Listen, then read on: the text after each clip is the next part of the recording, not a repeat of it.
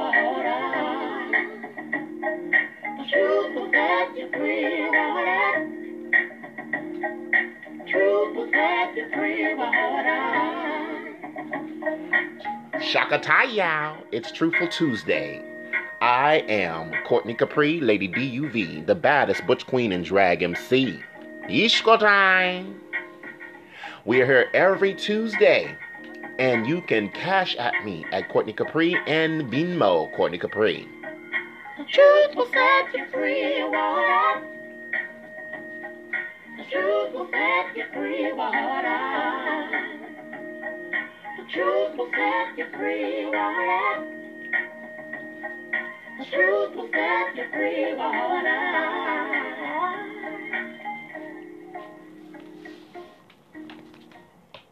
Ishkotai. Shakataya.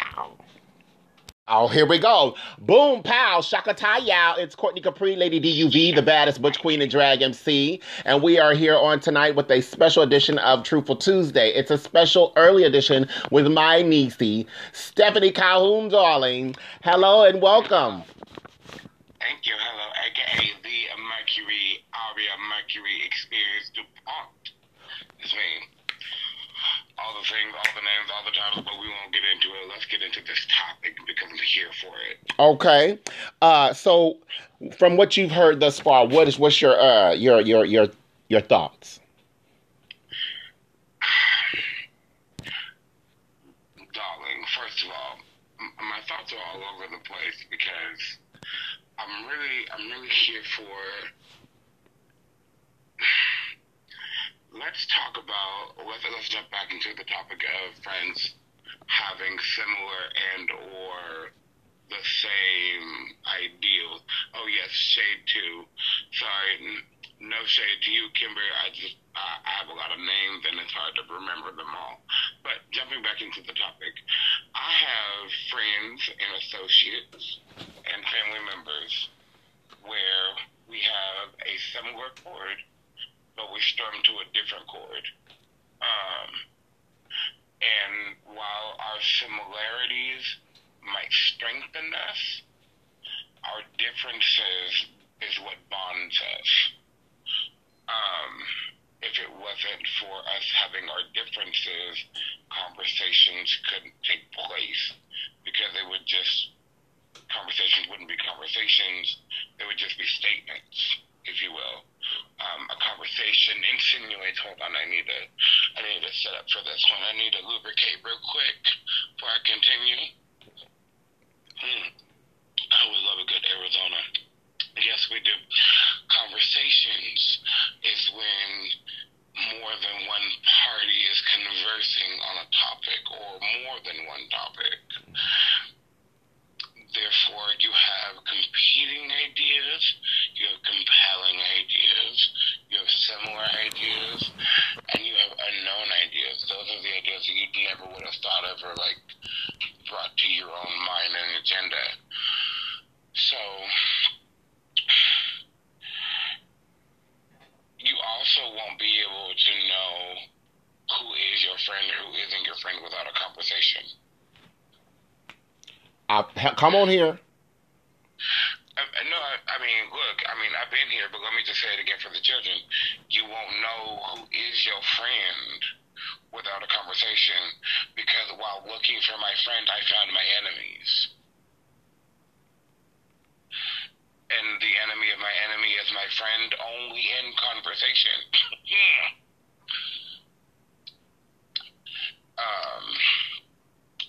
And that's just simply because I don't need a lot of friends to succeed. And jumping back to my comment when I said I categorize everybody to a tree, I heard it from, and it's going to sound silly, but it's helped me in my life. And I heard it from Medea when she said, put everybody into the category of a tree. You the trunk. A tree can have 100 million branches. And a branch can, it can be thick. You can step out on that branch, and it can hold on to you. You can start stepping on another branch, and it breaks. And that's okay. Some people will break off and they'll die. It's fine. You got people that are leaves that are on one side of the blow. On one season on one side, and the one season on the other season, and they wither away and die. But a tree only needs a couple roots underneath. Once you got them roots, you cool. I've had my roots for about a decade now, and everybody else starts off as a branch or a twig. Excuse me. Can some roots fall off? Oh, of course. Okay. That's just the circle of life. Of course they are. Okay. Because nothing in life is forever. Because that's part of the beauty in life, is that there is a beginning and there is an end. Yeah, I feel that. That is why we have to appreciate things in life. Mm-hmm. While we have them. And we won't get deeper into that because I don't have the mental capacity for that. It's okay. Well, that's okay because I wanted to jump in and say this about something. I want to clap back to something that somebody said in the comments. Because, I try to stay the same no matter what realm I'm in, right? So I am friends with drug dealers. I'm friends with prostitutes, pimps, hoes, Christians, sinners, witches, demons. Jesus was too, and so will I. So I wouldn't be able to shine my light onto those who seem like darkness to them. Right. So, yes, I don't always have to do what other people do. I hung around drug addicts and never did drugs. So, birds of a feather don't always flock together. I am a dove, and a lot of people don't like to be a pigeon. And this is what it sounds like when a dove cries. Hallelujah. There's a question that was posed by Henrietta Felton. How long is your oldest friendship? I want to hear your answer. My oldest friendship, it would have to be. I mean, it depends on what the friendship. Like my best friend, I've been friends with her for over 25 years. I just reunited with my elementary school friend, like the third grade, and that's over 30 years. Like, we just reunited. So, for me personally, two friendships specifically come to mind. What you mean now? You've always been Henrietta Felton. Get with the program. Okay. Friendship with my sister from all misters. We've been friends. Let the people know I'm 27 years old. I will be 28 next month. Her and I have been friends for 23 years. 23 years. And we done been through everything together. We didn't have our periods of trials and tribulations, not talking, ready to square up with one another once on site if we would have seen each other. Well, we just went in different circles, so it never happened. But things happened. 2020 was a really, really weird year so far, and we came back together. So she's still one of my good friends. And then another one for me would be about 15 years. And the friendship that's 15 years ain't never switched up on me. She ain't never changed her tone, her energy, her likeness, her attitude, nothing. Have you two ever had conflict? Oh, no. Never? Not once. Okay, with that being said, would you ever say, or would you agree that in order for a true friendship or a friendship of any kind to be solid, it has to be tested? Yes, we've definitely been tested, but there wasn't conflict. Okay. So the friendship that we're talking about, it definitely has not gone without its trials, its tribulations, and its rockiness in it. But it was never. I like to say we've had disagreements, but we've never had full-on arguments. We've never had and talk to each other that lasted more than 20 minutes. Okay, so with that said, I want to stop right there. So going back to that original question, how did you measure the level of care that your friend had for you? Like, how did you come to resolution or say, oh, we need to talk about this before we go further? So if we're upset, like, how did you solve your problems with your friend? So to answer that, I think first we need to go ahead and establish that within the first 5 minutes of us meeting each other, we had clicked so much and we had meshed so much. Like I could read her mind, she could read mine. We were finishing each other's sentences, and we simply put, she was my twin.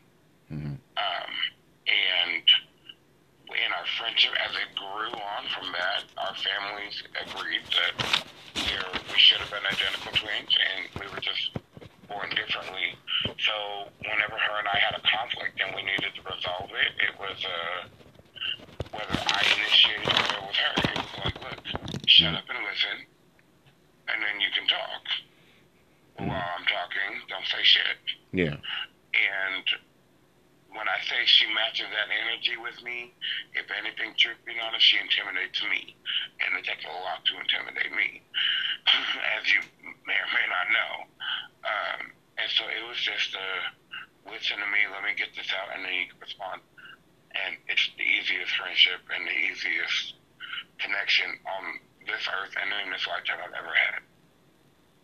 Okay. So, and I asked you that because it just, I can get to talking, but it leads me into these other questions that stem off from these other questions. So, tell me if it's, Right. Okay. So, before I go any further, how do you identify for the people who are listening and watching? I am a 27-year-old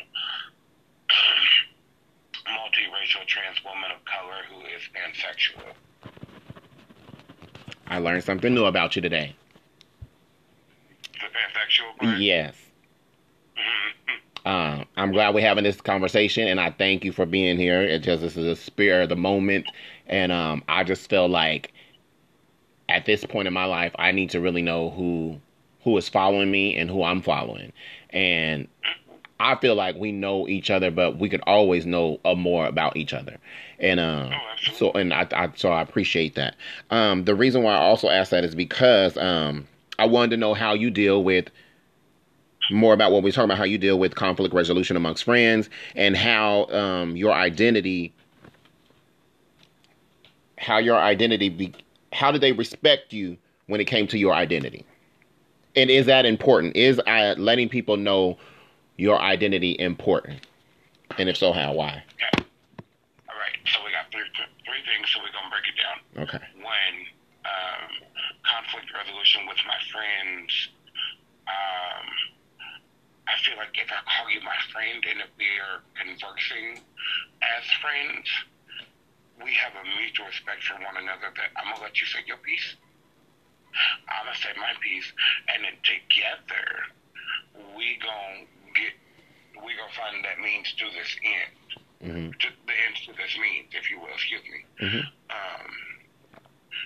And again, if you are my friend and we are on that level, you know that you can talk to me about anything, regardless of how you feel that I may or may not react. You still gonna say your feelings because your feelings are yours. Don't worry about me and mine. Mm-hmm. At this moment, I need to know what your feelings are. So whatever they are, tell me. If I get mad, I'm gonna get mad. I'll get the fuck over it. I'm alive. I'm not dead. I'll get over it. Mm-hmm. Period. So again, my real friends know that. I don't have to explain it to nobody. So that's where the conflict resolution comes in. So that, in a nutshell, would you say just keep it real? 100, 1,000. Like, as easy as it is for your body to involuntarily breathe, it should be as easy as it is for you to tell me what's on your heart. Now, I understand that is not the tea. That is not the ministry of everybody. But it's my ministry to try to push that on everybody when they're talking to me. Next question was, my identity. Is it important for me to let people know my identity? Yeah. No, not really. Because you don't need to. My identity is my own. If I choose to let you know, then I will. If I'm choosing to be a lover or to be of romantic or intimate selections with you, I personally would choose to share that with you before we go any further. But if you're going to be my friend, my identity can be known to you in time, but I don't need to give it to you up front. It is a very need-to-know basis, because if I feel that you give me the wrong vibe or you strike the wrong chord, you don't need to know who I am, because we can just cut ties and be cool. You know, before you damage me or I damage you, and whatever the relationship may end up being, we can just cut ties right here, right now. Look, hold on, you cool, I'm cool. Push it. And what was the last one? Sorry, I caught up in the first two. No, it's okay. It was kind of blended. Basically, how do your friends treat you as your how you identify? I don't know, but the question is just like kind of just surrounding just identity and friendship, and if that's what that experience is like in any way you want to shape that answer. I feel like the majority of my friends evolve with my identity. I feel like when it comes to me talking to my friends and them accepting my identity, they've accepted it before I've admitted it. What was the word you used before accepted? They evolve with my thank identity. You know, and because I tend to think that my identity makes itself known to other people before it makes itself known to myself. I've just always felt that I've just grown in the public eye and in the eyes of others before within myself. And that's not arrogance. It's like blind ignorance, I guess, if you will. But I'm not choosing to be ignorant. It's something that I've been trying to work on for the last 27 years. But I'm aware of it. It's a very weird complex. It's a very, very weird paradox. But yeah, it's worked so far. So since we finally get to talk one-on-one, because we talked about doing a show together, or you doing my show, or coming on. I know we talked about doing something together. I asked you to do something because you identify as trans, and I identify as trans, and we are on similar, maybe different sides of the scope of being trans, and we have similar stories of being queens, and this is a great time to talk about it. So can we go there? Let's do it. Okay. So being a queen in Portland, what has that been like for you, especially as a trans queen? Oh, we're going for the question. So I don't feel like my experience has been a just experience. I definitely have. Hold on, excuse me. Why you do that? Oh, is that a cocktail, bitch? Oh, shakataya, Ishkotai, yes. Let me get my coffee there since we getting some uppers. Oh no, that's a downer. I'm sorry. Oops. But you know, sometimes a cocktail will pick a bitch up. Oh, it's a nightcap at this point. Oh, see, I stay up all night and I be asleep during the day. I give y'all a break during the day on Facebook. I sleep like 3 hours a day. What you mean? Oh, that's it, girl. Why? What's going down? Oh, we can talk about that on the private. Okay, I got you. I know, but I understand. I know. I could talk about mine live. I'm just lonely, looking for a husband. You know, I thought I had a husband, but you know. You and I could be doing a lot more things, doing a lot more projects. So we just talk. I'm just saying we have right. lifestyles. But to get back to the original question, my experience with being a trans queen in Portland is shitty. Portland is not a city for you to be trans and be a queen. Portland is a city that makes you choose to be either trans or a queen. If you have succeeded in it thus far, you are lucky, you are blessed, and consider yourself one of the Clark sisters because you are blessed and highly favored. Because it ain't that easy for everybody else out here. Amen? Amen.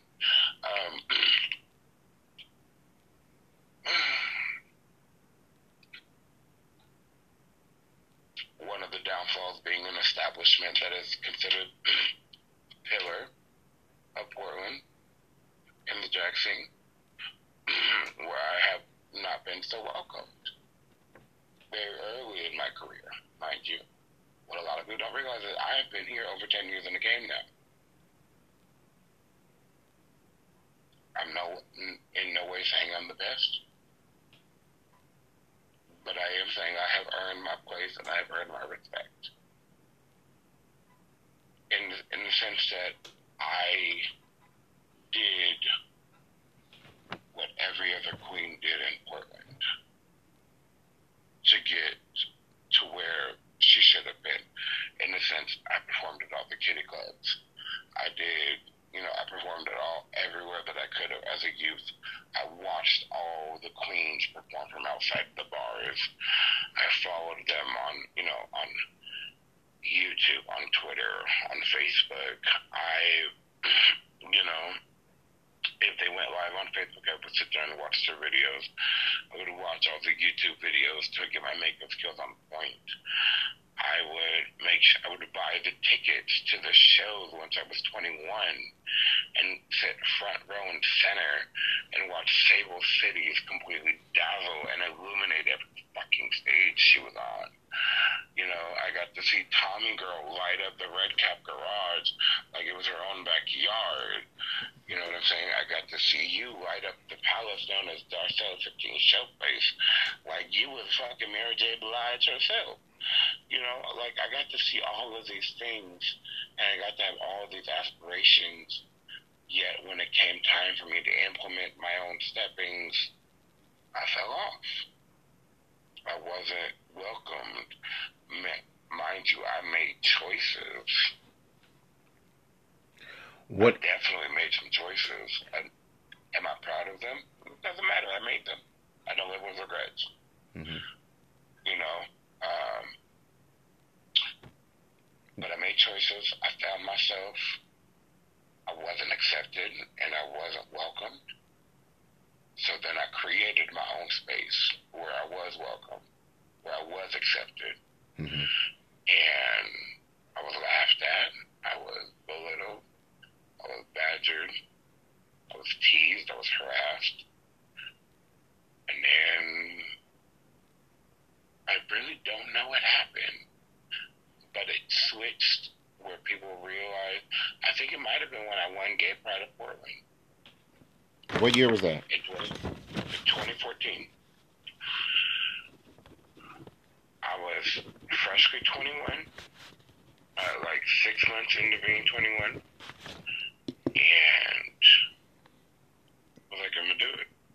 So I just woke up one day, and I was like, I'm going to do Pride. Mm-hmm. And I looked to see when the interviews were. It was that day. And that was weird to me. And I went to interviews, and the rest is literally her story. How did your friends support you during that time? I didn't pay a dime for anything that had to do with me running for Pride. No, I meant I'm sorry, let me be more specific. During the time that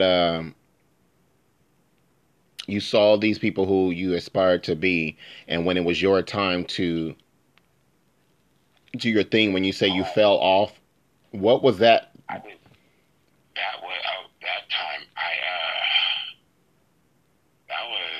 That's what we call the Great Fall of Stefhannie. Mm-hmm. I didn't have friends at that time.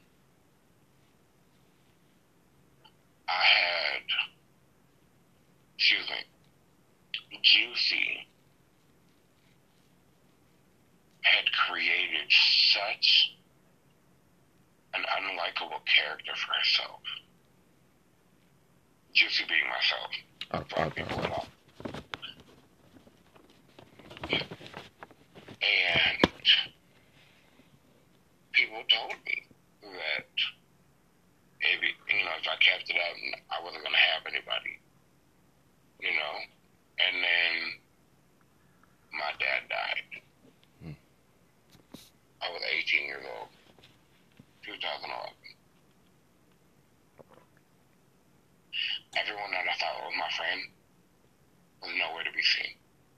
Or if they were to be seen, they wanted nothing to do with me. And I couldn't blame them. Why? I was a horrible friend. What rhyme or reason did they have to be there for me in my time of need when I was so disgusting to them?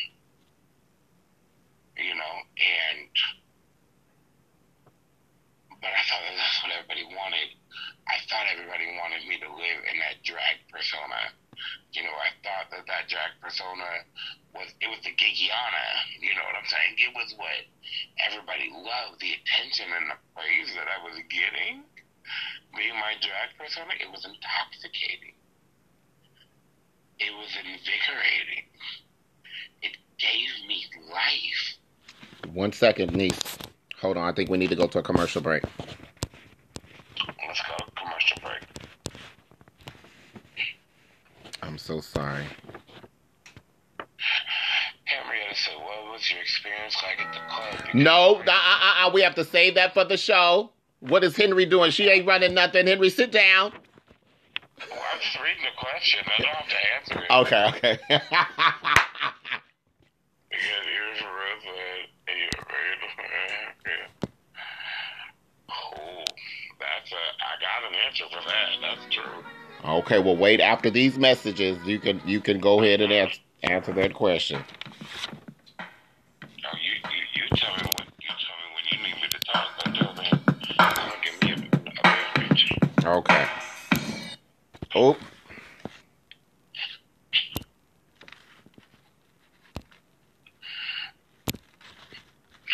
I would just like to go on record to say that I do love Henrietta's question. You said what? I do love Henrietta's question. Okay, I'm gonna look at it while we go to break.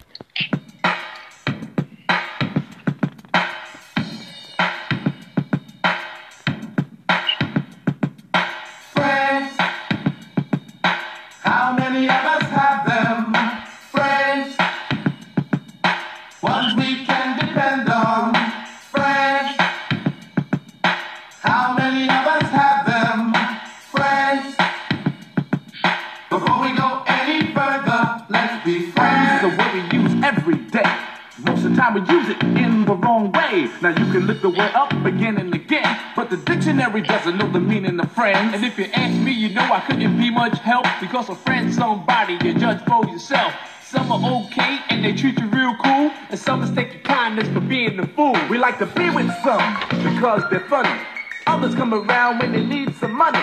Some you grew up with around the way, and you're still real close to this very day. Homeboys through the summer, winter, spring, and fall. And then there's some we wish we never knew at all. And this list goes on again and again. But these are the people that we call friends. Shaka Taya. Hey, Annie, I see you out there. Welcome to my little podcast. We are live on Facebook. All right. Yeah. Stefhannie Calhoun, yes. Oh, let me pin that. Why can't... How do I, Can I watch...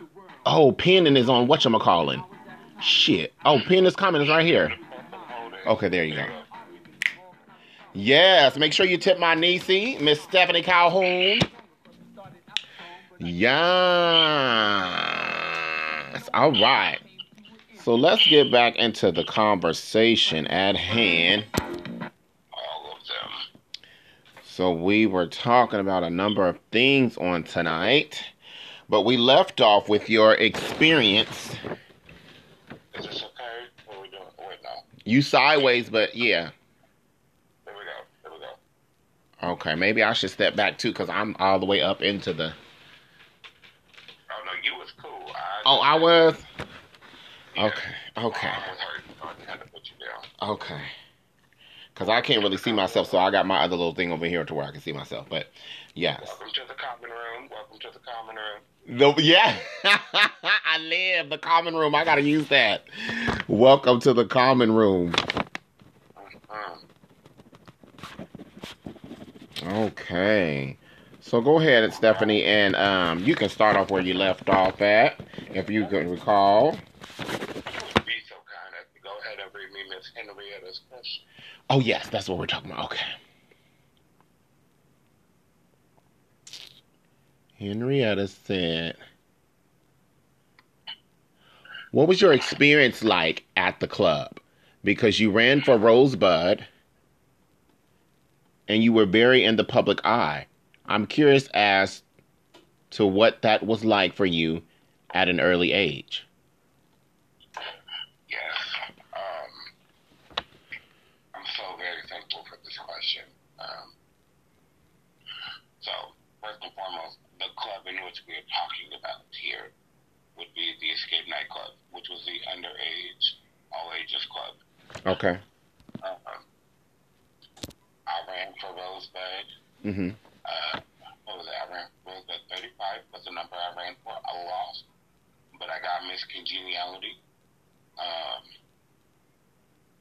First drag pageant I ever ran in, but I'm proud to say that my mother was there. And when they called my name for Miss Congeniality, the whole club was quiet, and then my mom stood up and yelled, "That's my Juicy."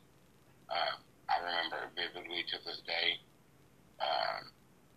So that night just changed my life forever. In more than one way. It solidified that like I was an entertainer to my mom. And that's what I was supposed to do. So that was a blessing. I got to show my mom what I was born to do. And there I was 18 years old. So that was great. But also at the club, it made me the club mother.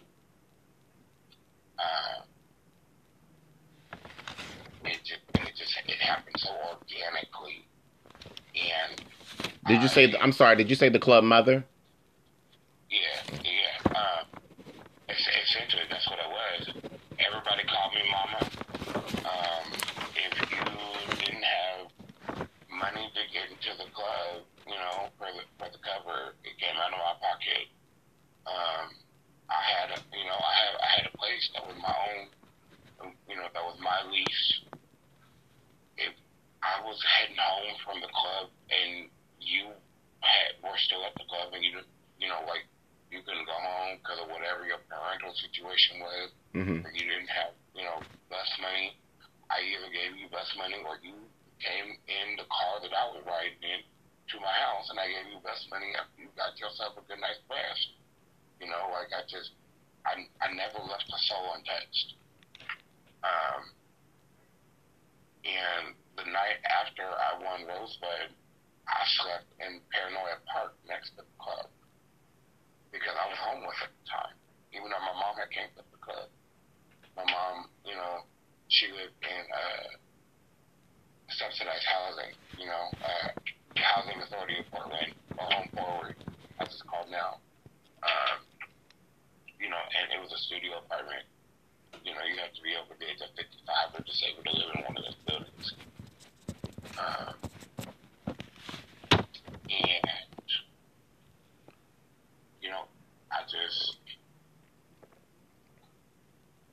I had clawed my way up from being homeless. I did the hustle. I was a sex worker. What it was, what I did. Made my money. I got my own place. I got a Section 8 voucher at the time, and I became a mother to the club, essentially, in every way, every capacity, every age. Whether they were older than me, substantially or not. They still call me mom. Even to this day, I'm 27 years old. My oldest child is 53. So as a trans woman of color, you were respected coming up. Absolutely. Absolutely. In the sense of being a mother. I like to tell people I have the experience of being a house mother. Because that's exactly what it was. My children were my children. All my children, even today. All my drag kids. I have drag kids and I have street kids. And I have trans kids. You know what I'm saying? Like, I'm a trans parent to people in the sense that I help foster them during their transition. You know what I'm saying? Street kids, when I was on the streets, living on the street, they were my kids. We were our family. If I ate, they ate. If I had money, they had money. And vice versa. My drag kids, these are souls that came to me and said that they wanted the gift of drag. And I had been blessed with that gift, so I gave it forward, and I prospered it. Mm-hmm. And I didn't give them, I didn't hand them a whole gift with a bow on it, but I gave them a seed and a hoe and said, here you go. You reap what you sow. What you gonna do with it? Mm-hmm. That's what I do. And right. If I didn't have the club and I didn't have that pageant at such a young age, I don't know, you and I would be having this conversation. Somebody else asked a question. The street kid community was another entire group. I feel like back then it was more of a group effort of care. All the kids pulled together. I will have to agree with that because my children was around in that era, and my nieces, Anastasia, Trina Divine, Dove. Are you talking about Anastasia Dubois? Yes. So when I ran for Rosebud, it would have been her 10-year anniversary. Yeah. Because my daughter, Trina Divine, was 26. Yeah. So, yeah, it was crazy to see. I think even when there was a scandal that went down, all the entire young kids stuck together. They went in, and that's when I was like, damn. It reminded me of the days of the old Escape. Was it Escape or Club Z? No, old Escape. Yeah, the old Escape way up on. Yeah, you could have been the City or Club Z. It was the City then, way back with Lady O. Yeah, the City. And I had a boyfriend. Oh, back in the day. Oh, let's not get on that topic. You've had many boyfriends. Continue. Oh my goodness, y'all not gonna do me greasy. Listen, I had listen. Okay, so anyway, we're gonna move on. You got a husband named Ty, so you better keep it pushing with the story now. Oh, this might be fate. Me and my husband and stuff. This might be fate. Hey, Henry, you and... Okay, so listen. No, you listen, Linda. You better get on with this damn story before you get trouble. Okay, so listen, Club Z, that's when I saw young people have like power and freedom, and just, it was crazy. It was just really crazy to see all them young kids out that late and partying. And then for the not the straight club, but the older gay club to be right across the street. It was really different. I ain't seen no shit like that ever nowhere. And then I just learned the history that I think City Nightclub was the one and only, or the first underage club, right? Yeah. Yeah, so I was like, bitch, Portland just been making noise since forever. The Stonewall ages, bitch. Maybe if Stonewall wasn't the reason there was a movement, Portland would have been. Let me tell you that. Because I like to think that a lot of the country likes to discredit Portland for what it actually can be. Number one, the most racist city in America. If you're not ready to put that conversation, get off this live. Number 2 the most strip clubs per capita. If you're not ready for that conversation, get off this live. Number 3, the sheer disillusion to the homeless population. Again, if you don't want to talk about this, go ahead and get off the live. So, Portland has been known for many things and a lot of people like to be willfully ignorant to it. We won't call it arrogance because they're not being mean about it or malicious. So we'll say willfully ignorant because they're being nice about it when they're ignoring. And you can't tell there's a lot of sarcasm off my mouth while saying this. But Portland has and will always hold on to that white savior complex, no matter what it is. Mm-hmm. It could be a black man in his 60s saving 2 6-year-old white girls. But let a 22-year-old white man come along to take that black man to the hospital. Who's gonna get the story on KTW at 8 o'clock? Go ahead, I'll wait. So, niece. So I'm glad we're talking about this and the conversation is going in this direction. You mentioned a couple things. We started off talking about when I asked you about your trans experience. That's where, because we were going to have this conversation and have a group discussion with other trans girls. Being that we have this space and opportunity to talk about, a lot of people let me scratch. I realize that many people don't know about transgenders. And they don't know the struggles that they endure. And so they attempt to do things that are inclusive and they still miss the mark. How do you feel about that? Why would they know about us when we are so hung up and gung-ho on the fact of not necessarily wanting to tell everybody about who we are? One more time, you kind of faded out. So why would they know more about us when we are not so gung-ho about telling them who we are?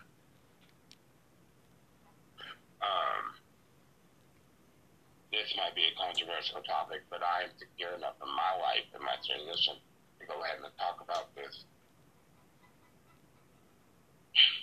If you admit to yourself that you are trans, I, Stefhannie, believe you should be able to admit that to others out loud. That does not mean that you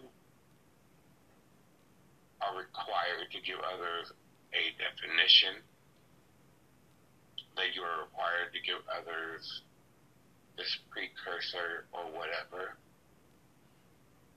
But I believe what should be automatic is for you to be like, I'm trans. Cool. Now it's on them to understand what you're saying. Now it's on them to learn what you mean by that definition. Because there's no one universal way to say somebody is trans. One trans person's journey is not going to be the same as another. You're a trans woman. I'm a trans woman. Your journey is not my journey. And that's not being disrespectful. That's being respectful in the highest court. Your journey is not mine. I was born way after you. Again, not being disrespectful, but you are from a different era than I am. So what your trans experience and your trans journey, it will always be different than mine. It will never match mine. What can match mine is our energies for us to go forth and follow our trans journeys, but our journeys will never match up to the same steps. Would you say that applies to other demographics or other type of examples of like younger people, like younger black people and who are not trans? Because I find that same type of mindset and think. I would say that my black experience is not your black experience. Mm-hmm. My white experience is definitely not yours. Mm-hmm. You know what I'm saying? A lot of people don't realize my mother was a white woman. my father was a black man. Mm-hmm. That's how you get me. But yet it's often glossed on me that I'm black. It's often lost on me that I'm white. It's often lost on me that I could be Asian, Latina, all these other things. People often decide what to address based off what's in front of them. So you are a Latino or Latina, and you look like you're black, you're going to get talked to and addressed like you're a black woman or a black man. If you are Asian and you look white, you are going to get that white privilege. But that's how we're raised, that's how we're taught, that's how we're bred, that's how we're trained, right? And that's not always the case. It's not always. That's not how we should live. But because of that, your experience and my experience are not going to be the same. They're not going to be different. So, because of our differences, I think it's important to go get trans. Cool. Keep it pushing. I like that breakdown. If you can say it, and when people, whether they be a black woman, a white man, a white woman, black man, if you're not trans, you are cis. Period. Cis does not mean anything other than the simple fact that you identify with the sex that you assigned at birth.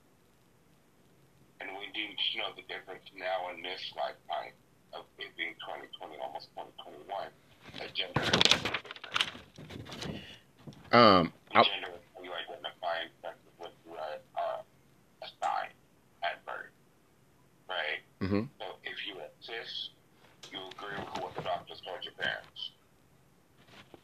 If you are trans, you don't agree with what the doctors told your parents. Because trans is an umbrella, whereas cis is a binary. Mm-hmm. Yeah, I just felt it was important to go ahead and speak on that. Oh, I'm glad you did. I'm so glad you did. And you did it so eloquently because I would have fucked it all up and said some hood shit. But so there was two directions that I wanted to go to when you discussed that. I really wanted to talk about. But I felt like I was gonna be a kid for a second. Oh no, you good. So there was two directions that I felt like we could go with the conversation, and the one was the homelessness and the youth, and being that the number the highest amongst the homeless are youth, GLBTQ youth, at that. And the other one was about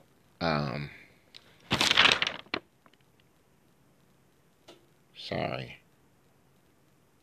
where did I write it at?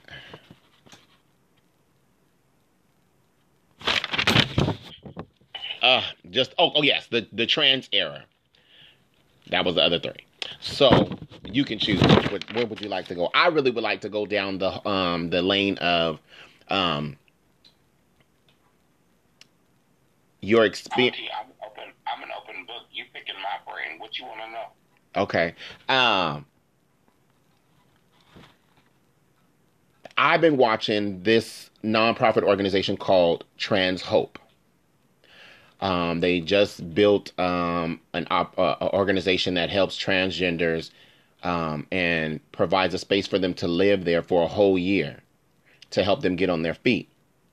And it's been weighing on me because of my connection or because I identify as trans and I am not homeless. I've never been homeless. But I do work in the field and have found people to be homeless. And of course, this summer I fed the homeless, and I'm also part of this group on Facebook. It's I forget the name of the group, but it's basically for GLBTQ homeless or those housing, GLBTQ housing, something like that. And the number one group of people who were in need of housing were trans black POC. So I'm like, well, goddamn, If it's happening over in Atlanta, Georgia for Trans Hope, something doing for them, then what can we do for trans here, since there is a great need here? So I hate to even tell my little idea because I don't want nobody to take it, but shit, the shit needs to get out there. First and foremost, Portland needs to actually use the money that they get for us towards us and not towards the white comfortability of people that have the power over us. That's the first and foremost thing that needs to happen. Elaborate on that. Okay, cool. I will. When I was younger, and I was a part of the homeless youth continuum in downtown Portland, which meant that the homeless youth continuum was a coalition between Outside In, New Avenues for Youth, and the Native American Youth and Family Association, NAF, and each respective organization, they would talk to each other and they would work with each other, but they also offered case management and housing and different various services. Mm-hmm. I received them through Outside In. They really helped me get back on my feet. They helped me get my Section 8 voucher. Mm-hmm. They helped me whenever I needed to, stay at shelter, which was Porch White Street Light. Porch White was the emergency day-by-day first-come, first-served shelter, where Streetlight, you had a reservation for 30 days or more based off of your case manager. And so, but let's say you were going to Porchlight and you were on the wait list for a reservation at Streetlight, then they wouldn't limit how many days you can stay in Porchlight because you were waiting to get to Streetlight. You feel me? Uh-huh. Other than that, if you weren't getting case management on a reservation, then you could stay at Porchlight for like 15 days out of the month. So essentially, you had to find, sleeping on the prayer housing for the other 15 days because, simply put, they just didn't have the funding to cover you for a full 30 days because it was supposed to be an emergency shelter, basically. But I identified as trans during this time. I've always been black. I've always identified as black. Multiracial specifically. Mm-hmm. And I've always been a multiracial person. And working with Outside In, I have done a multitude of things. I worked with them to lobby for trans-inclusive health care down at the state capitol in Salem, Oregon. And personally, I cornered the governor of Salem, the governor of Oregon at the time, Governor Kitzhaber, about increasing the trans inclusivity into the healthcare bill, known as races, I think it's called races, whatever the technical name for Oregon Health Plan is.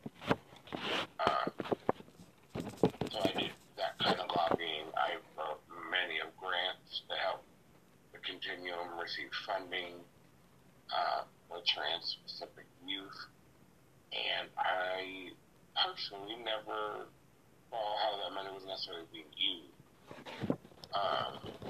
So it just seemed like it just got thrown into the conglomerate and could be easily written off as, oh, there's trans, there's brown, trans people that are in this conglomerate that we're using this money for. So, they're included, so we don't have to show you anything. Essentially, it's what it feels like it came down to. Because I kept seeing my brothers and sisters on the street. I kept seeing my brothers and sisters being forced to selling black market hormones, to selling their bodies, to, selling knick-knack items they got from Goodwill across the street from the downtown library. because that could go with the high end of the bill. So if they got something from there, it was worth some money and not $2. I've sat at the park blocks on the north and the south end of downtown Portland and seen my brothers and sisters trading their food stamps for money to be able to use drugs to forget about the situation, or to get a hotel room for them because they were pregnant with their first child and they could clean. I've seen the struggles. I've seen the struggles of my friends who got swallowed up, consumed by addiction, finding a dirty needle on the street and using it because it was the only one they had. And for the record, she's no longer here. I've seen it time and time again. I've seen it from the bottom. I've seen it from the top. It's not pretty. And quite frankly, you're not white. One second, Nacy.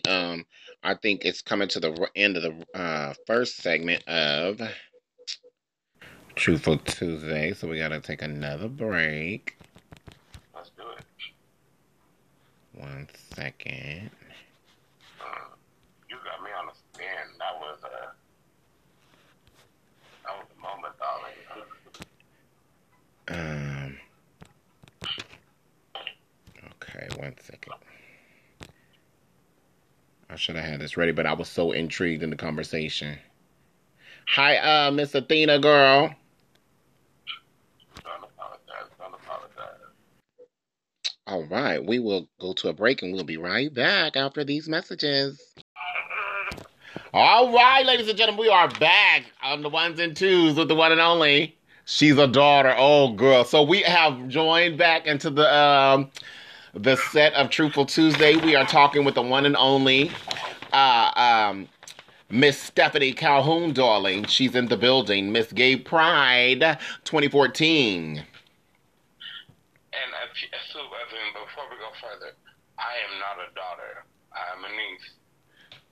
First and foremost, I know my place. I'm just saying there was conversation.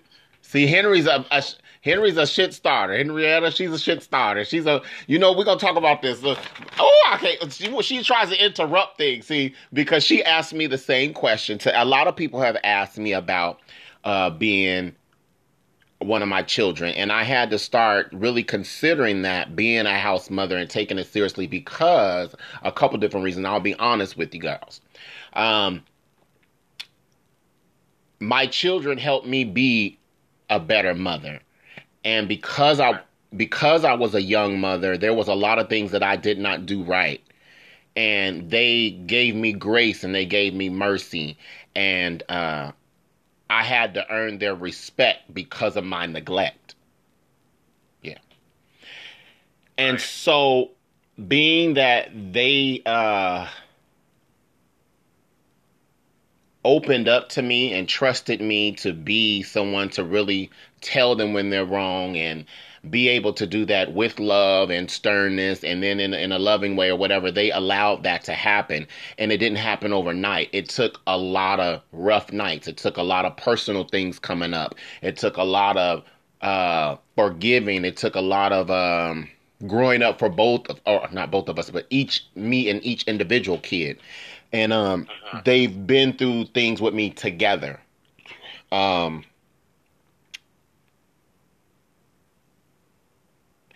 Many of my kids have been there when I either almost died, or I went through some really, really, really trying times. And many times my kids fought for me. And not to say that that's what constitutes a kid, but I'm just saying that, not speaking for them, but hearing they talk highly of me, they put in their work. And they put in their dues, and they built a rapport and a relationship. And I know their family. I know their full names. I know who they are, and I know their character and personality. And so they also told me, with that being said, because you know of us, you can't just put anybody in with us, because just as long as it took for us to get along, it's going to take even longer for us to get along with some new people. And I felt that in my spirit. Like, I felt that in my spirit from the first time you put makeup on my face. And that's why after that first time of that conversation, when I told you, I was like, I know I'm your daughter, you was like, oh no, hey. And I said, okay, I'll be your niece. That's why I've always just ran with the niecey part. Mm-hmm. You know, like, literally ran with it. Like, literally, I said, back, am I going to pinch you at the time? You know what I'm saying? 'Cause And I try to also tell this story too.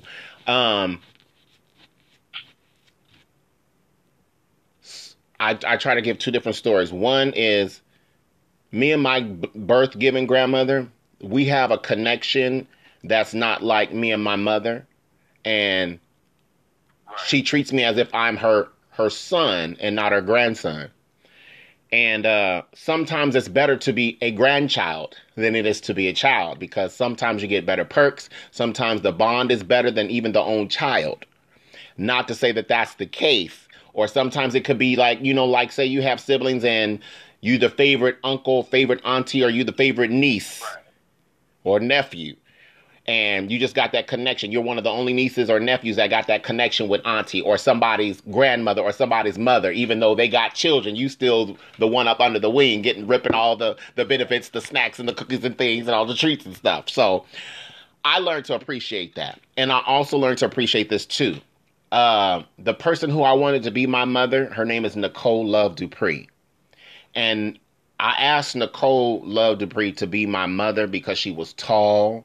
She did Whitney Houston. She was transgender. She was very kind and sweet to me. And every time I saw her, she was kind and sweet to me and took pictures with me. And she knew I wanted to be her kid. And she told me no. And she told me why. I ain't gonna say why, but she told me why. And I respected that. And I had to let that be. I also asked Stasha Sanchez to be my mother. And she said no. And she just said her reason was she just simply had too many kids. And I get that. Now that I'm a mother and I've been a mother for years, over 15 years, I can say that having a lot of kids is not the business. Because it is a responsibility. It's just like having a friendship or a relationship. The more you spread yourself thin to other people, it is not going to be good on your mental to be able to have to not necessarily switch codes, but work with that person's personality or how they work. You gotta meet people where they are. So that's the more kids you have to make time for a lot of meetings. And sometimes one kid can need more attention than the other. Okay, say it now, but now look now. I became a drag mother way before my time. I shouldn't have been a drag mother when I became a drag mother, but I did it. Mm-hmm. I wouldn't change it for the world. My first drag child ever in his life was Sugar Bill. Sugar Bill, I am the one that put her in drag for the first time ever. I am the one that gave her the gift of drag. Respectfully, she'll tell you the same thing that I am. Mm-hmm. Being her drag mother, I didn't want to let her down. I didn't want to fail. I didn't want to be the mother figure that I had already seen up to that point. Okay. Not that they weren't good enough. Mm-hmm. They just weren't the mother I wanted to be. Mm-hmm. And that's just... And she gave me the gift of parenting. Because it just... I literally saw her as my child. And it sparked. Mm-hmm. And the gift of parenting just instilled in me from then on. And I just had that gift to be able to do that. And doing so, becoming her drag mother, helping her through pageants and performances and performances and performances and heartache and school and family drama, family ties, all this and that, it made me realize realize and appreciate the relationship that I had around. And at that time, you were one of them. And it's what made me really appreciate the bond that we had as auntie and niece.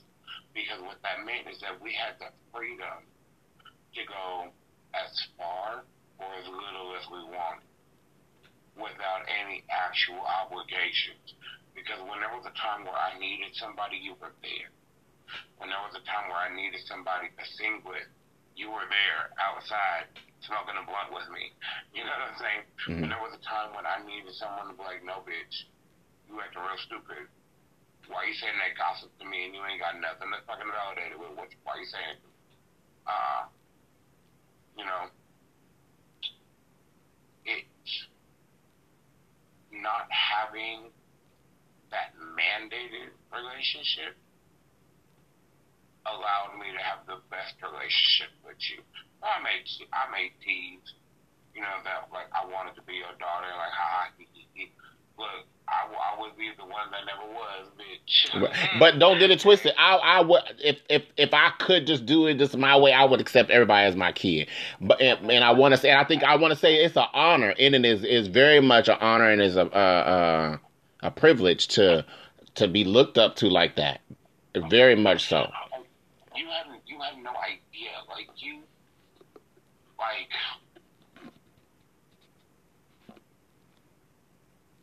there are two things that you have done in this lifetime that I can call out right now that have changed my life indefinitely.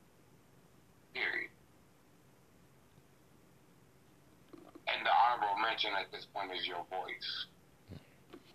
Thank you. The first moment was when you became within Magnifique International. That moment, it was the look on your face. I don't think a lot of people give you credit enough for that. The look on your face when you heard your name, it wasn't the feeling or the emotion that you'd want to pageant. It wasn't the feeling, the emotion that you would gain the respect of peers you had been working with. It was the pain. It was the pain that had driven you into the dirt finally raised you up into the light. And for an outsider, without knowing the conversation that we've had about that moment, to an outsider, it was like you were seen for the first time as if you were Harriet Tubman looking at the sun of freedom. And the second time was the speech you gave the first time there was an HIV awareness pageant. Those two moments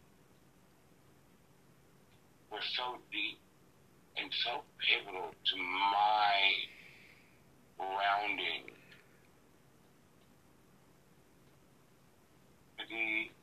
and in my life in general.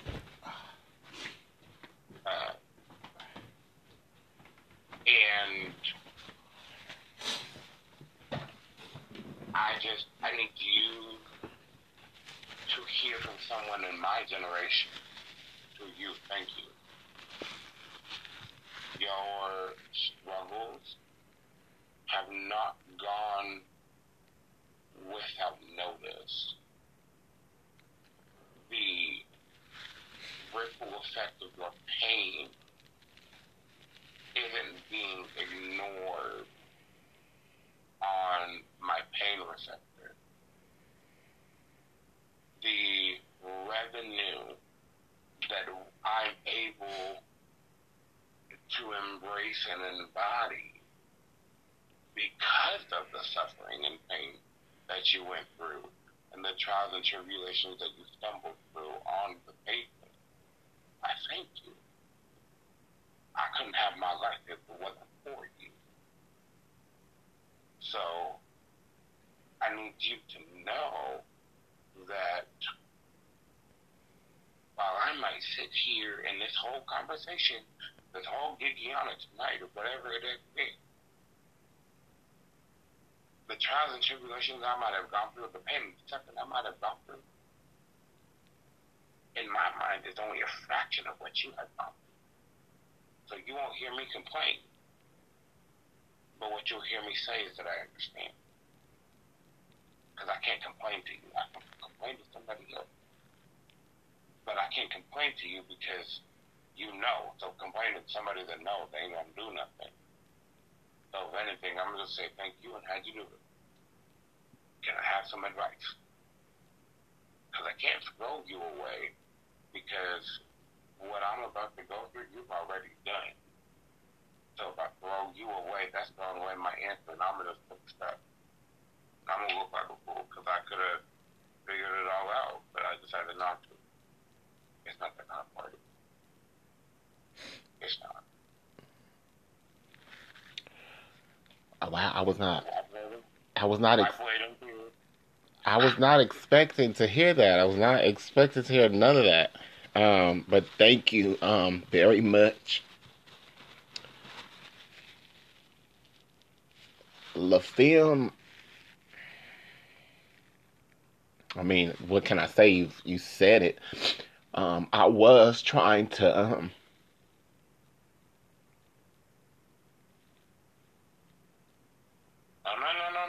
No. Before you even continue,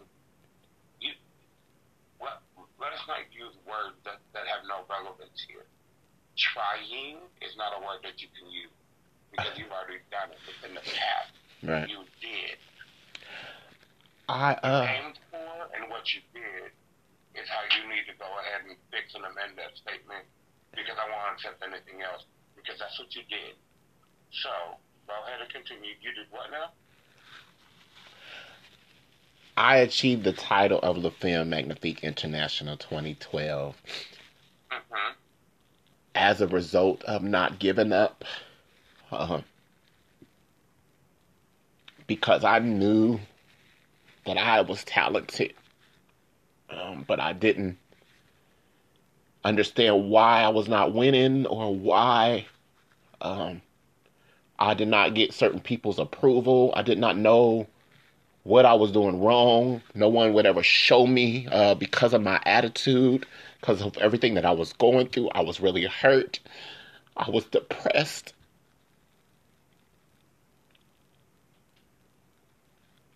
And I just wanted to be amongst the elite, who I thought were elite, who I really looked up to. And I had to learn that people are just human, just like me, and they got things that they have to work on too. And I just wanted to be amongst a group of people that I saw myself in, or I thought I could be like. Right. And along the way, people told me, you don't want to be like so-and-so. You don't want to be like that. People like you for you. And I didn't know that. I didn't realize that until I won Le Film. A lot of people don't know that when I was running for Drag Race, that I couldn't get dressed in my own mom's house. And my grandmother had came to the house one day to give me a meal. And I ignored her for 30 minutes outside of my mom's house because I was in drag trying to get ready to go to Drag Race. And it was really hard because I talked this thing about being a bad bitch, and I was a bad bitch, but I couldn't be honest and real with my family because I was afraid to get kicked out, afraid to go through some of the things you young people have been through, homeless and all of that. And we're all strong in so many different ways, but I really am. It took a lot for me to win Le Film. I had to be okay with myself. And the reason why I broke down at Le Film, because I finally got my mom's. It was like I got my mom's approval. And I got my own black family at a drag pageant. Oh, yes. No, because that's a feat in itself. Because we won't discredit what it's like to be in any part of the gay community of the alphabet that we consider LGBTQ plus and being black. It's one, if you can successfully be LGBTQ plus and black, you are blessed. Period. Because black culture and the black community in itself towards each other is a whole different entity than anything else in this world you could ever think of. And that's so what. I get that. That's what that. And I get that. You know, like, I get it because, and that was part of my reason is because, like, when I was younger, I was in foster care, and, like, the foster family I was with, they, you know, the dad was a pastor. And I fell in love with the church. I fell in love with the music, and I fell in love with the word. Mm-hmm. You know, it's when I found the word, and then it just seemed like the word didn't love me. And then I came, and then when I found that out, or like when that hit me, was right as I had began my homeless streak, you know, and finding who I was and finding myself. And I mean, still to this day, I haven't gone back to that church out of fear of what they gonna see when I walk in there, because best believe I'm not who I was when they first met me. So I'm gonna walk in with my church lady hat on and my heels and my gown and be slaying the house down boots. Mm-hmm. But I'm also hood enough to go ahead and put these bitches in their place inside the house of the Lord if they say something sideways to me. Mm-hmm. We just don't need to do all of that, so I just don't go. But they know my heart. I've talked to them, you know what I'm saying? Like, one day I'll go. And that's an internal struggle, you know what I'm saying? And that's something that I still struggle with. Mm-hmm. Do I understand what it's like to be, you know, black and LGBTQ? But one thing I will never know, though, is what my white passing privilege allows me to not know. Because I have a white mother. And I had a black father, you know? Wasn't until I was 13 that people believed that I was black. So, like, I mean, I looked like fucking L.A. Reid's wife, Pebbles, from Pebbletown, until I was 13 years old. And then I got some color. Mm-hmm. You know, like, it was... Colorism is a very real thing. Let's just put it out there. Colorism is a very real thing. It definitely is. Because I know people who are your complexion and darker, mm-hmm. who don't think that I'm a real black person because of how light I am. Because I look more like the cream in their coffee than the coffee in their cream. Girl, let me get my refill. Hold on. Can I get a refill? I can still hear you, though. No, it's not easy. Can you tell me about that? Can we talk about that? Dive into that? Oh, yeah. You know, it's not easy being a person, a human in this world, first and foremost. Let's get that out the way.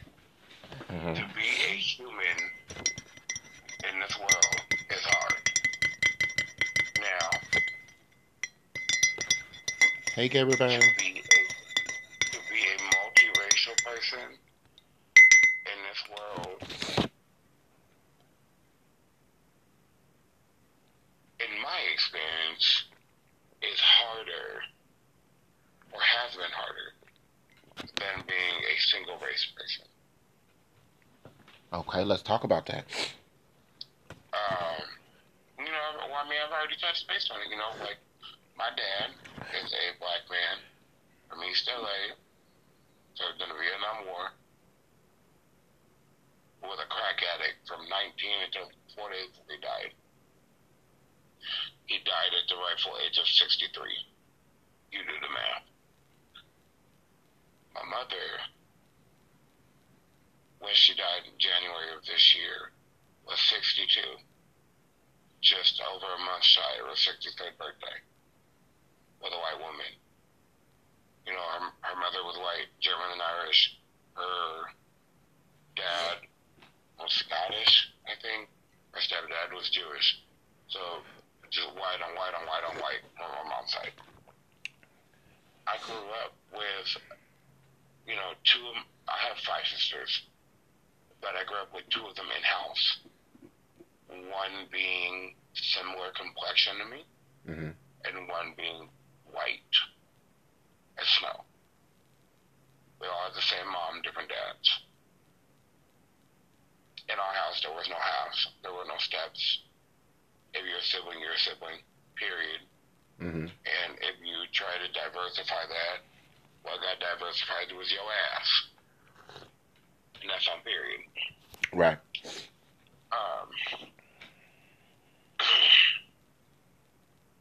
So whenever my sisters would come and pick me up from school, I never got teased. And my sister Jenny, who was the darker one, the black one, if she picked me up, because we looked like we were related. You know? And my sister Crystal came and picked me up, the white one. She was the maid's child. She wasn't even the maid. She was the maid's child. I went to Vernon Elementary. Okay. I had a cousin went there.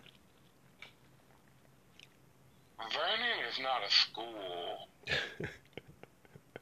with a class status high enough to have families to have enough money to be able to hire a fucking maid.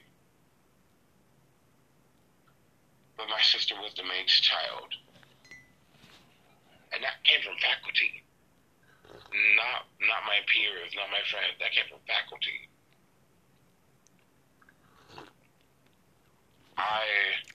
All my life, I have either been too white for my black parent, or I've been too black for my white parent.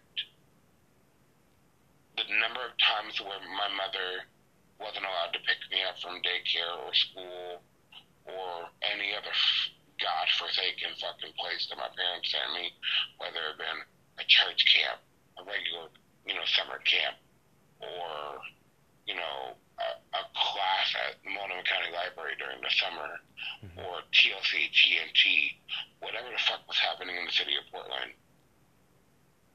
It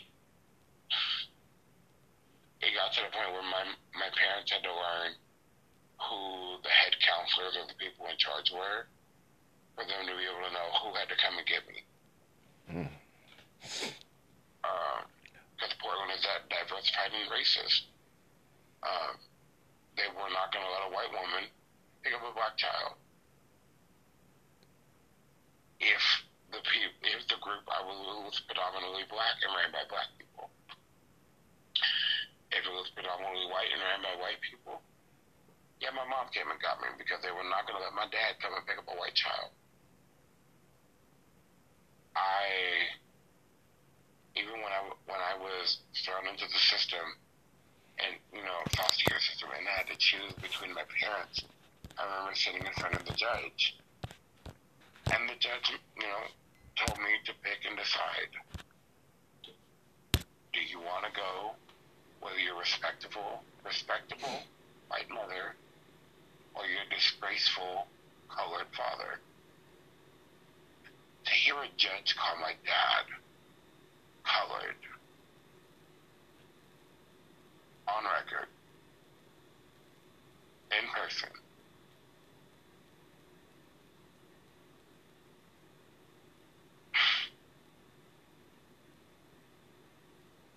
the record showed me not saying anything. Because I didn't say a word. How could I answer? I looked at my mom and I looked at my dad, and after that court case, after that hearing, both of them said to me that they weren't mad because it was stacked against me. He wanted me to say my white mom. He didn't want me to go with my dad. Similar because my dad was black. He didn't want to call him black. He called him colored. And I don't think, I'm not that old, okay? I'm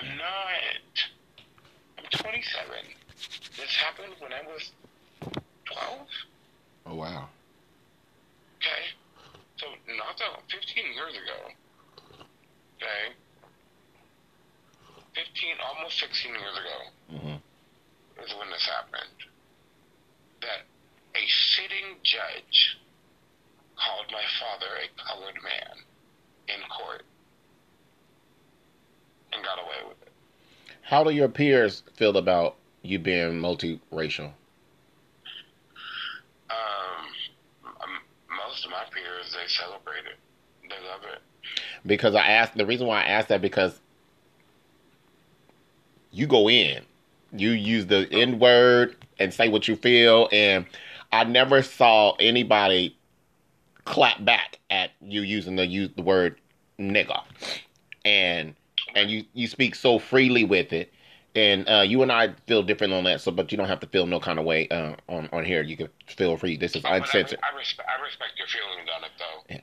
I respect your feelings, and I wish I could have those same feelings. Mm-hmm. I wish that I had the same feelings about that word. I've tried changing my ways, and I don't know why it just doesn't work. So I just try to limit how much I say it. I'm gonna be real 100 with you, cause I hear it so much now in music. I hear it in other friends who say it all the time, and some people who try to test me just as a friend. They be like, "All right, nigga," or like they was. Sorry. My mom is a movie fanatic, and she likes this movie called Antoine Fisher because of this one part in the movie that the mom always says, "Nigga, nigga.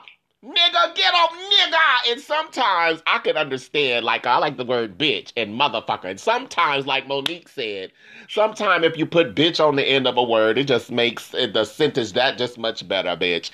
And so sometimes when a motherfucker say, there was one time, even recently, I had to just bust out and be like, nigga. And I did not want to do it, but I went there and I was like, oh, shit. It just crushed me. I'm like, you hypocrite, bitch. But I was like, I had to get it out because the joke was not going to hit right if I did not say it. It was just me and my homegirl, my best friend. Right. But still, I get it. My thing is like now, I've tried to find the end ways to transform it. So where I'm like, I'm getting the point across, like, you know I'm saying nigga, but I ain't actually saying it. You know, like, my drunk persona is Monica. Okay, Monica. Monica. I'ma bust down your doors and smack your chick, but you know the Monica ain't having it. But if you say Monica slowly sound it out. Monica. Oh my gosh. Oh my gosh. Okay, I can see it. Monica. Okay,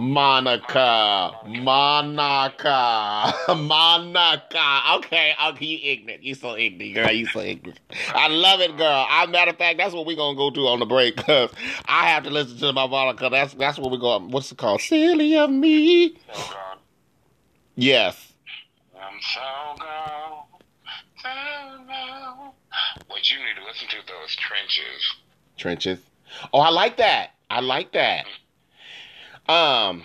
Well, I guess we can't cover everything. We'll probably have to do a part 2 or whatever, but, What you mean we can't cover everything? I'm still here for it. Okay, we can keep going.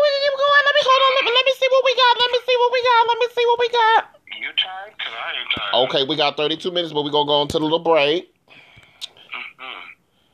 And we're going to get on down to Silly of Me. Oh, girl, these people always want to do something on the commercial breaks.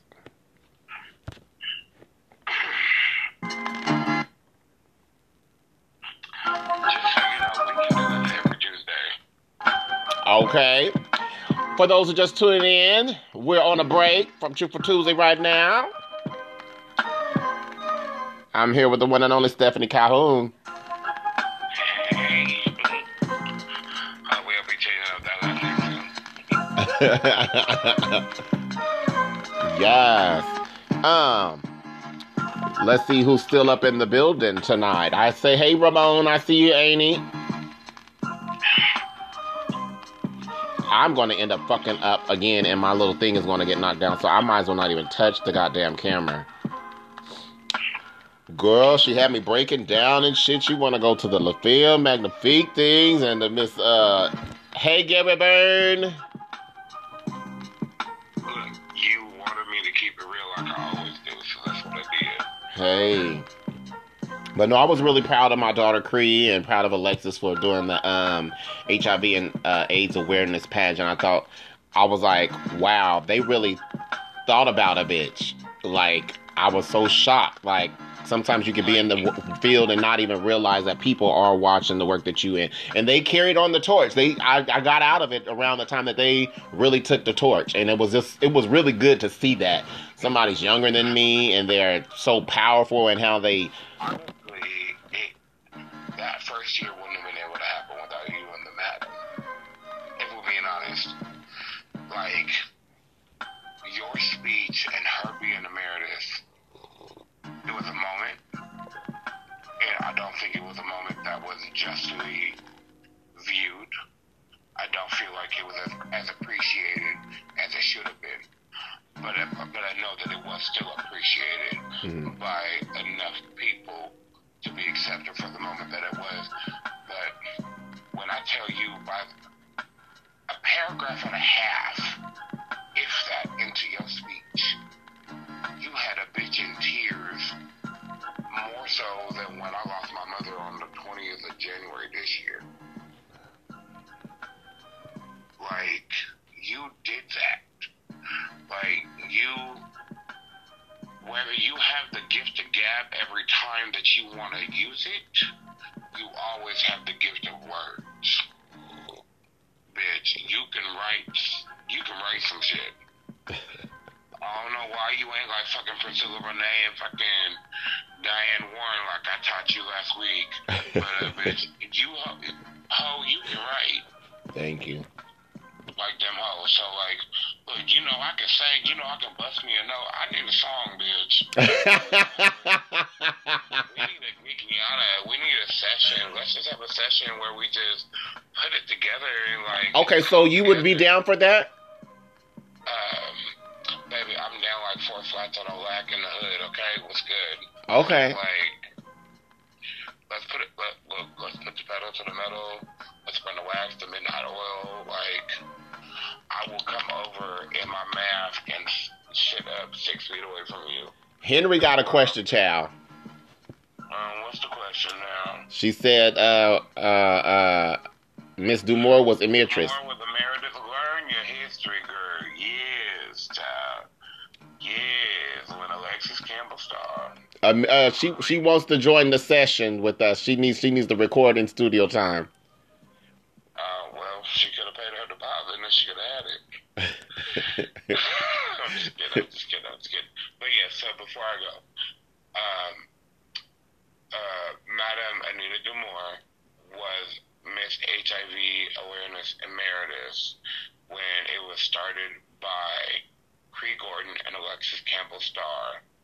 And so they had her be emeritus, and they had the lovely Miss Courtney Capri, Lady DUV, the baddest bitch in Drag MC, gave the keynote to end and rival all fucking keynotes. Like, Kamala Harris and Joe Biden didn't even come close to what this bitch fucking slayed like 6 years ago. 6 years ago? Wasn't that what it was? I don't even remember. I mean, I have my ward over there. It's on the ward over there. It's somewhere up there. No, not Lil Finn. We're talking about HIV awareness. Oh, Henry, girl, she's high. She's smoking the weed. She must be. She was La Femme after me, girl. You know what that tells me? She's in bed, cuddled up with her little boo thing, smoking some weed. Talking about, we just gonna burn the man out. See, that's what happened. She's Gladys Knight. I'm Patti LaBelle. Girl, she called me earlier with all these speaker volume T's and things and talking about your phone. You sound like you far back. Bitch, it's you. It's your phone. You're crazy. I mean, bitch, we all crazy. It's just who can fucking handle it at the time when we peaking. Well, I couldn't take her peak because she was killing me, girl. I said, okay, I'm pressing here right now. I gotta go. Do the original winners or HIV awareness still get recognized? I don't know. That's a beautiful question to ask your friend Alan. Ooh. So, anyway, well, those are two different pageants, quiet as kept. Technically, they are two different pageant systems that have the same name. They're slightly different. One was the original, the OG. The other one is an adaptation. We won't call it an evolution, but we'll call it an adaptation because they're different. They're different. Evolution insinuates that things that remain the same, but something changes every year. It is not an evolution. It is an adaptation. God damn it, Henrietta. One was stolen by Trucker Share. Oh my God, this messy bitch. Okay, so let's see. She wants to get a bitch off track anyway. So since she want to go there, let's talk about this. No, hold on, pause, okay. You didn't have to read it out loud like that. You could have fucking screamed the goddamn fucking comment before you just said it out loud. I'm sorry. You gotta be that kind of nigga right now. I'm sorry. But since she want to go there, I gotta clap back. Henrietta's a mess. She's been very messy. And what kills me for Henrietta to be so messy, huh? What? For Henry to be so messy, girl, I don't even know how she's gonna take this, but she's been messy tonight. She's really been messy. But this little chihuahua over here,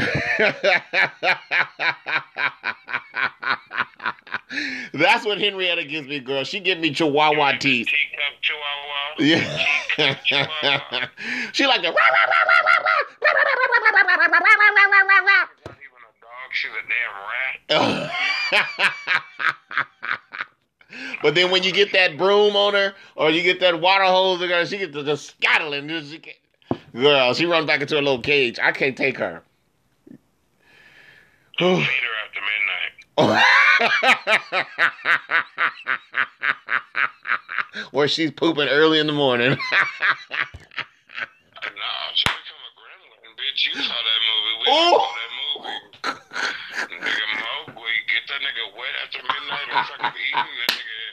He's changing into Kimberly Michelle, I'm saying. Oh, I'm weak. Not a gremlin. I'm done. I mean, I said what I said. I'm done. I'm so weak. Wow. This how you gonna do your viewer?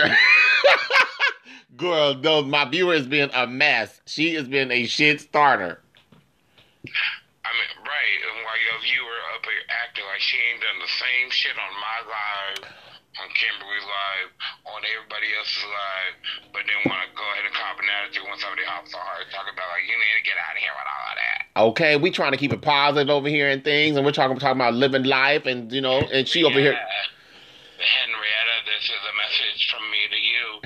If you can't take the heat, stop stealing my sriracha.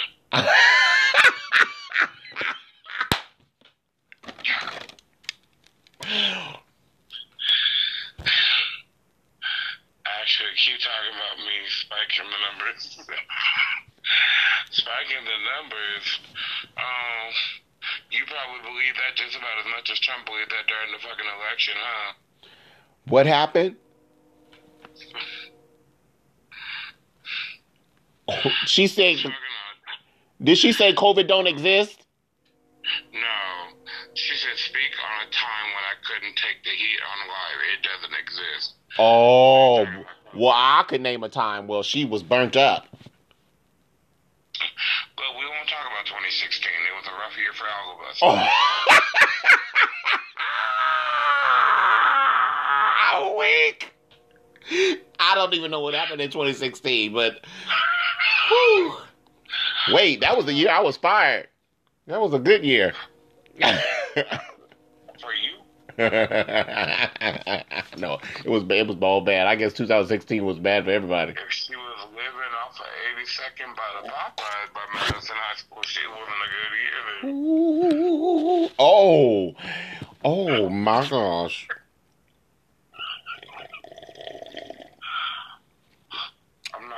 So, how's everybody doing? Are we moving into Saturday morning? How's everyone doing? Who's making bacon and eggs today? Are you making brunch? No, my refrigerator's down. My refrigerator's busted. I can't do shit.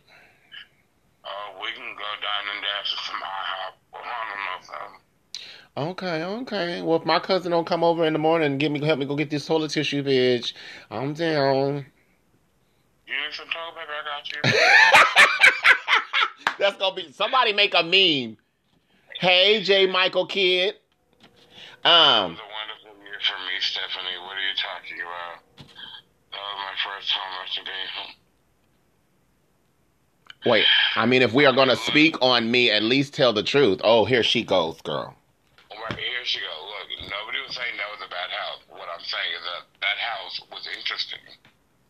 And what I'm saying is that before you moved into that house, I partied in that house and made myself known in that house. Oh, you've been to that house? The chateau? Oh. She was there. All right. No shade, mama shade. I'm just saying 2016 was a year for all of us. She remember the year, honey. It was a random year, but she remembers that year. Oh, I remember what happened that year. Yes, hello, Mr. J. Didn't you be asleep? We all late owls up over in here. He needs to be asleep. Why, Jay, you got work in the morning? No, he ain't got work in the morning, but he got to text me in the morning, so he got to get his sleep. Oh. Like I said, he's my special friend. Oh, you said that on record. All right. She said, all right, Courtney, that's on record. That's my special friend. I mean, you are off limits. You must leave him awake. I mean, leave him alone. What's that song by Halen Baylor?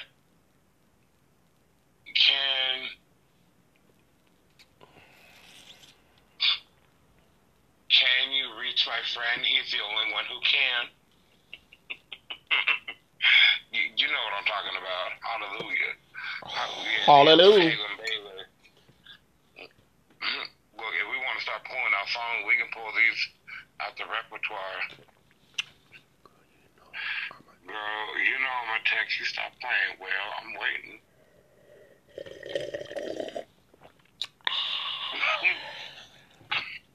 Look, Auntie, I need to shut it down because this one actually likes me for me. He's actually a good Well, I appreciate you coming on to the Truthful Tuesday live shows and things and the podcast, and I will be posting up for Tuesday. So just thank you for your kind words and everything. I had a blast. Thank you for your hour and a half plus time in commentary. You can have 3.5 hours whenever you want for free. I will only start charging you after the 4th hour. Amen. Okay. Amen. Amen. Jesus was what? A biscuit. Let him sop you up. I cannot take it. Bye, girl. Good night. Have fun with your friend. Bye, Jay. Now, hold on. Before we go anywhere, I want on record to show that you and I will be Gigiana soon, and we will be writing and singing and having all of the things and all of the stuff, because while this is fun for the book and all of that, my soul needs to be rejuvenated, and I need the moment that we captured on Facebook Live with you when we were singing. I need that again. Okay. I need you, I need your voice, and I need that moment. So this is me telling you. And I'm telling you in front of the whole world. That way you don't have to, act like you didn't hear me or you didn't see it. Because no, bitch, it's on record. Okay? Amen? Amen. I'll do you one better. How about this, Sweet Pumpkin? Since we are moving into a digital world, since we're moving into a digital world, this is breaking news. You heard it right here on Truthful Tuesday with the one and only Courtney Capri, Lady DUV, the baddest butch queen and drag MC. Coming into the new year, we will have a brand new project reunion where all of the former guests who have ever performed on the show shall be doing a digital show. And since we have a digital tech on live right here, I'm gonna see if Beauty Boys can actually pull that together. How about that? We have a representation of beauty boys right here who have produced shows for Portland girls, so why not? Bam! I'm here for it. And, we can do some covers, we can do some originals, and we can do some fan favorites. Okay. Hey, I'm with it. I'm with it. We're gonna work together and put it all together and see what happens. I have something coming up in March. March will be my 20. It's like a pivotal moment. It's going to be my 10-year anniversary of being Sweetheart. It's also going to be, and I'm Sweetheart 23. 20 years, 23 years. Oh, you are? Oh, I'm aware. 23. Oh, I'm aware. Oh, okay. So 23 represents a lot of things for me. 23 years is how old Courtney Capri Dove is. I started out 23 years ago. And it's just a milestone for a lot of things that have come. You know what 23 is? What? 23 is the number of Jordan. 23 is Courtney Capri, the baddest bitch in drag MC, the lady DUV. I know I switched it up, but I say what I said, and I meant what I said, and I say what I said, amen. Ishkatai? Shakataya. Yeah, so it's going down. So thank you for your generosity. Thank you for your pavement, your tenacity, your continuous support. And just know that, whether or not you see my name come across a status or a like or your inbox or your text messages, just know that unless something big and drastic happens like 9/11 to make it abundantly clear that I'm not in your corner, that you can call me anytime, day, night, I don't care what it is. You got my number, you got my Facebook, you know how to get a hold of me. Right. Call me, I'm there. Okay. It's unwavering, it's unequivocal, it's unyielding, it's undying, it's everything. It's there. And I just hope and pray that one day you understand and accept that my beacon to you is as strong as your beacon is to others. Thank you. I can't do nothing but prove it to you, and that's what I'm going to continue to do, because I've been doing so since you met me. Yeah. And so with that, I'm going to go ahead and leave you be. I'm going to go ahead and bless you, bless your heart and all your parts and everything you touch. May you not know failure between now and the end of your days.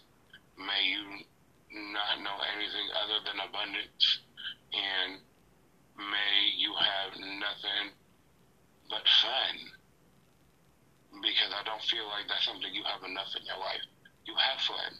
You know how to have fun. You know how to create fun. But I don't think it's something you actually keep in your life. And so I'm going to go ahead and speak on that and speak that into existence into your life, because that's what you need. You've done enough. You've done the work. Now it's time for you to enjoy the fruits of your labor.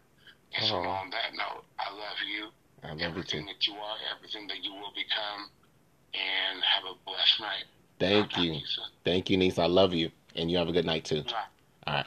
Okay. Bye-bye, boo. My shit is always falling down. Bye, Jay.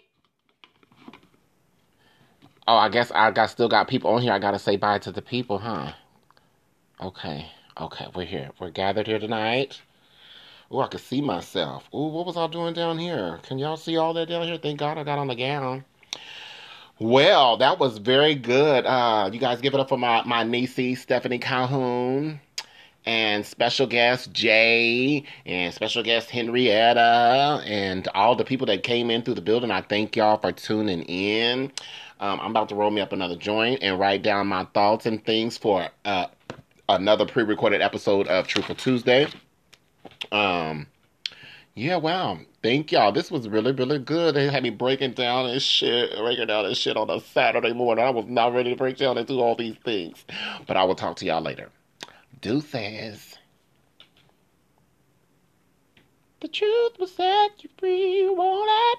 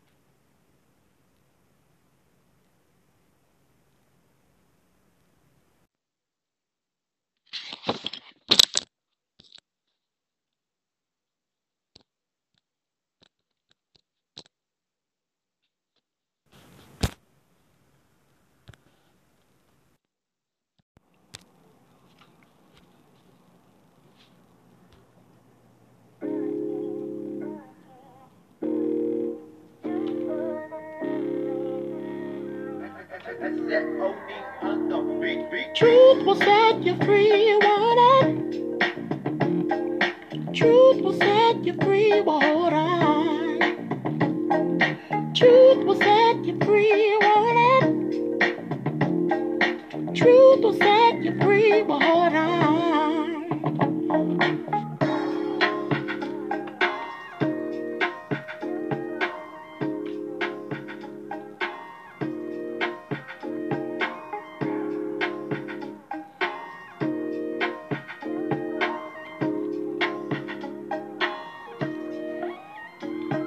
The truth will set you free, want it. The truth will set you free, want it. The truth will set you free, want it. The truth will set you free, want it.